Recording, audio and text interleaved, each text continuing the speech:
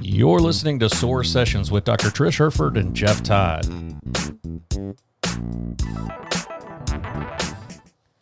Welcome, everybody, to the first episode, the introduction, if you will, of SOAR Sessions. Good morning, Jeff. Good morning, Dr. Trish. Here we are, the first ever SOAR Sessions podcast. I'm so excited. So, what is the point of this podcast, Dr. Trish? You and I sat together, kind of came up with this idea. What would you say the goal of our podcast is? Information, education, and entertainment in the world of medicine. I think we can accommodate and accomplish most of those goals. So I guess the first thing is let's introduce everybody to the Dr. Trish Hurford. So, Dr. Hurford, first of all, let's get the basic biography questions out of the way. Number one, I guess the first question I'd have is, where are you from? So I grew up in a rural area outside of Kansas City in Blue Springs, Missouri. A huge family in a small house with lots of animals and a big garden. I don't think Blue Springs is that rural any longer. Well, I lived in an area that was actually between the city limits of Blue Springs and Independence, Missouri. Gotcha. And then where did you go to college?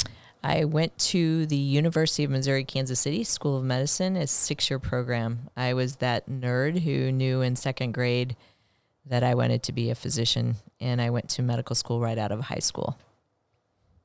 Yes, I would classify that as a nerd. I believe that would classify as yourself as a nerd. I would be the nerdiest of the two of us. And what is your specialty?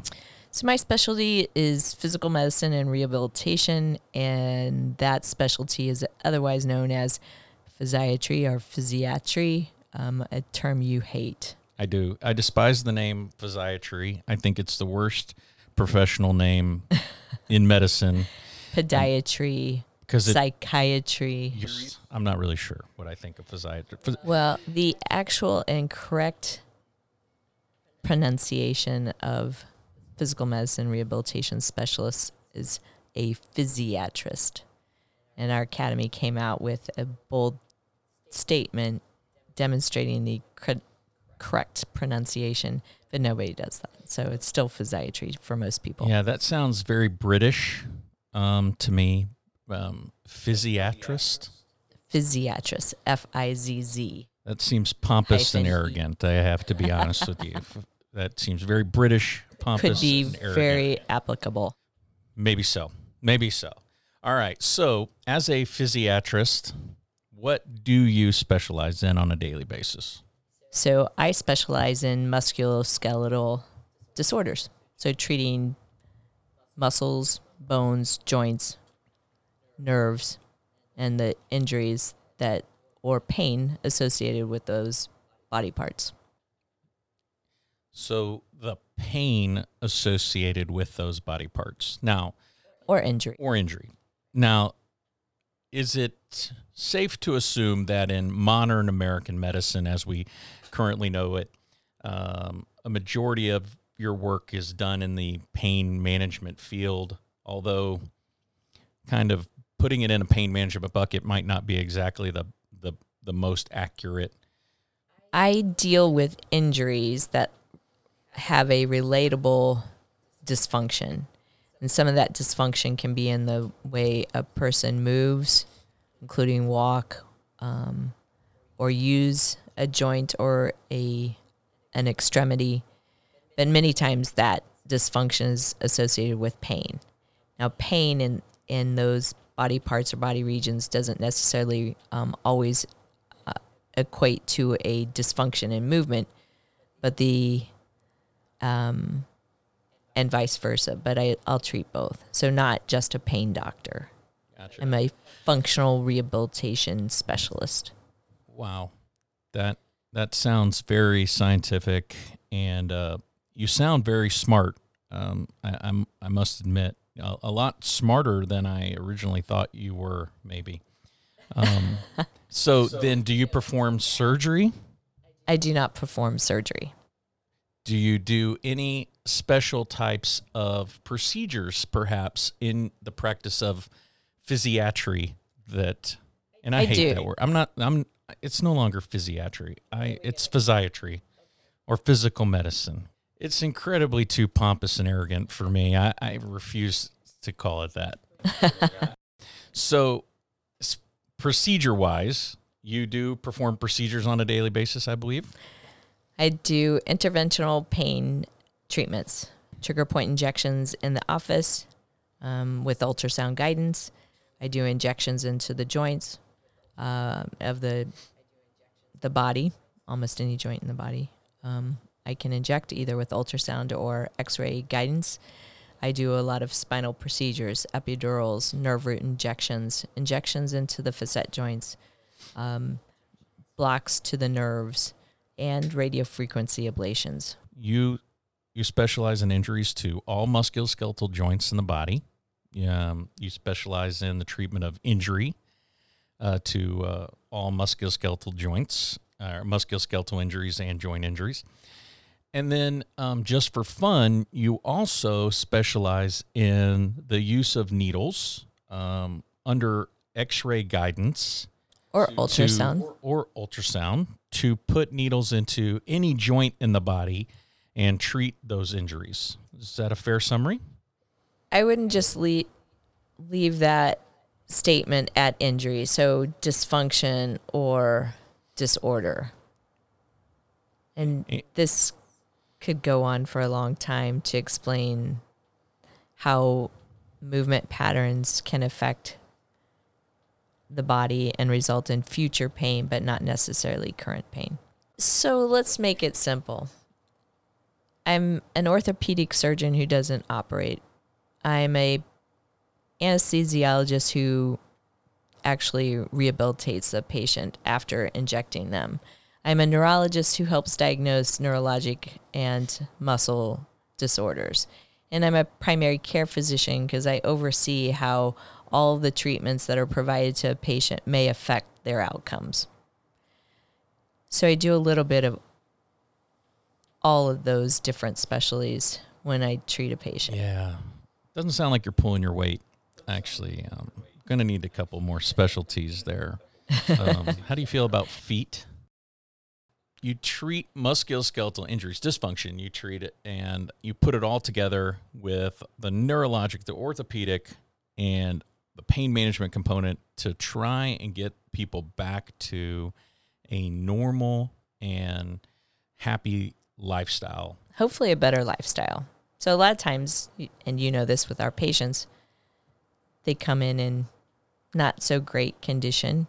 And I hope that after instituting treatment and getting them back on track, that their best life is ahead of them instead of behind them. Is there one type of patient that you treat more than others?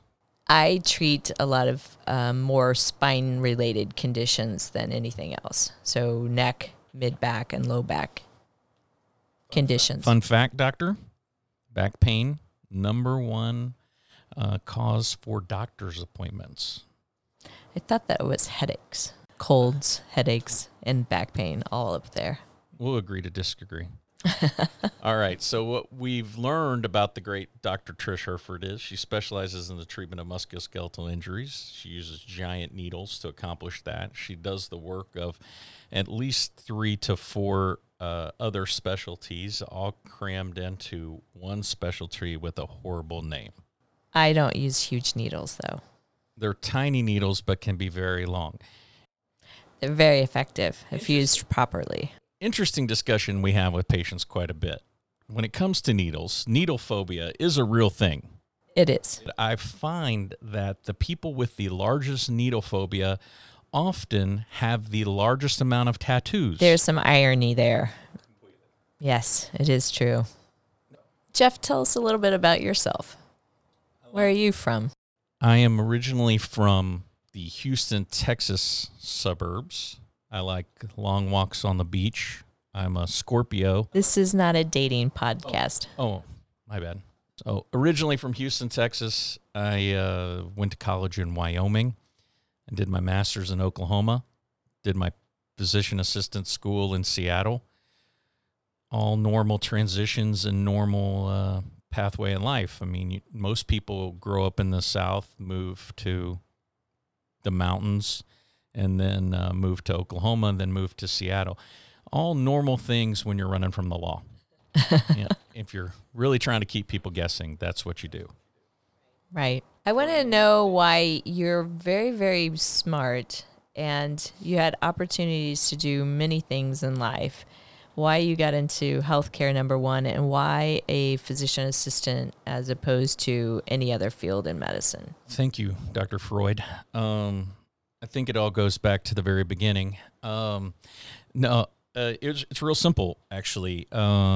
At age, let me see here if I get the numbers right, about age 9 or 10, I was diagnosed with a condition in my hip called leg calf Perthes disease, which is an orthopedic condition.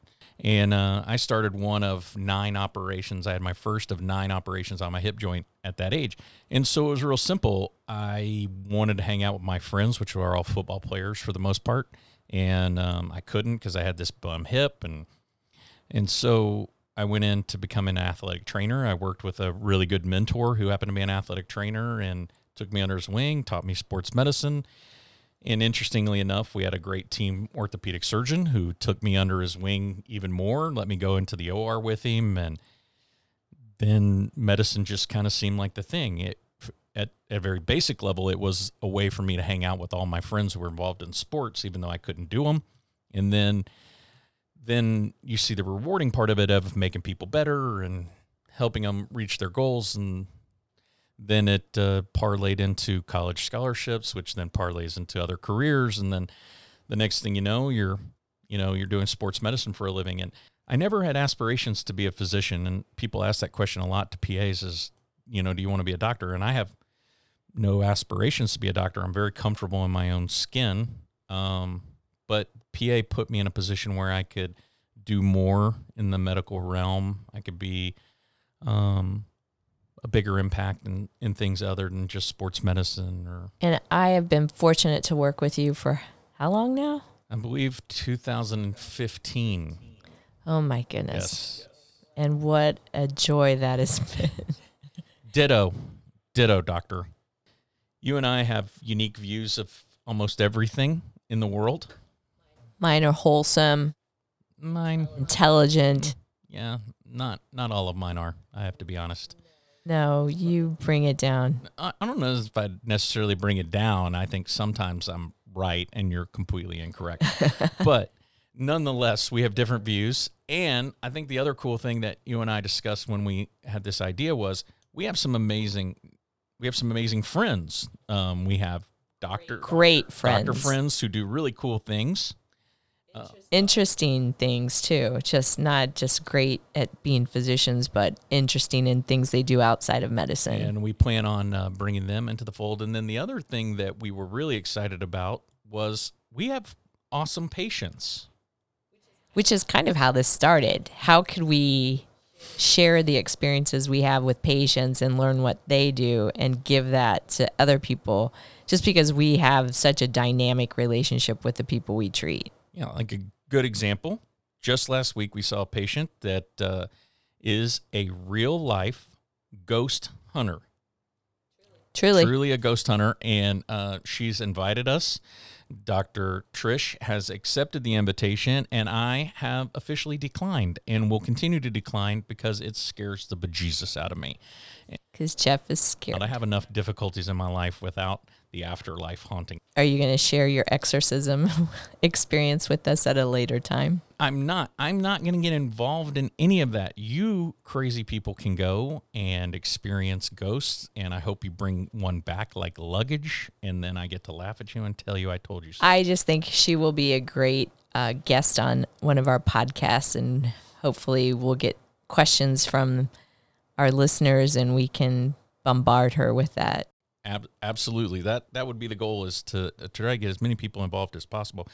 That will be in one of the following episodes. The next episode, our first real episode, is going to be mainly with you, Dr. Trish. And one of the things we're going to talk about is a really hot topic that comes up quite a bit with our patients and in the public arena, and it's medical marijuana.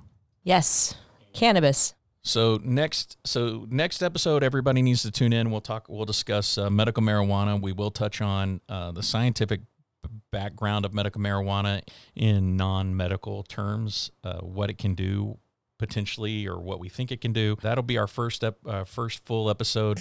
I'll look forward to recording that here shortly. All right, until next time, thank you for listening to SOAR Sessions with Dr. Trish and Jeff Todd.